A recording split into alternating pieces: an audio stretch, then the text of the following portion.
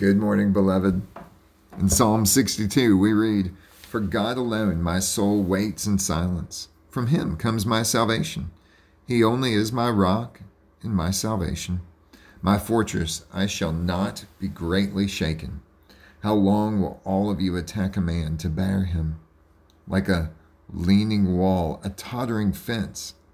They only plan to thrust him down from his high position. They take pleasure in falsehood. They bless with their mouths, but inwardly they curse. For God alone, O my soul, wait in silence. For my hope is from him. He only is my rock and my salvation. My fortress, I shall not be shaken. On God rests my salvation and my glory. My mighty rock, my refuge is God. Trust in him at all times, O people. Pour out your heart before him. God is a refuge for us. Those of low estate are but a breath. Those of high estate are a delusion. In the balance as they go up, they are together lighter than a breath. Put no trust in extortion. Set no vain hopes on robbery. If riches increase, set not your heart on them.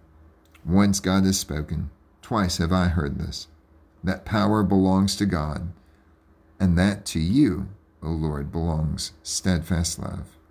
For you will render to a man according to his work." Almighty God, we pray that the people of Portugal would be modern-day psalmists, that they would wait for salvation to come from you, that their hope and their trust and their confidence would not come from manufacturing or tourism or services to support economy, but that they would be able to say, God only is my rock and my salvation, my fortress. I shall not be greatly shaken. We pray for those who have grown up going to religious services, specifically Christian services, and that the rituals are both familiar, they are both establishing a tradition, a heritage, and a legacy that exalts in Christ. But God, in this moment, they are tempted to unbelief. We pray for all those who have at one point attended a religious service, but now it is no longer their practice.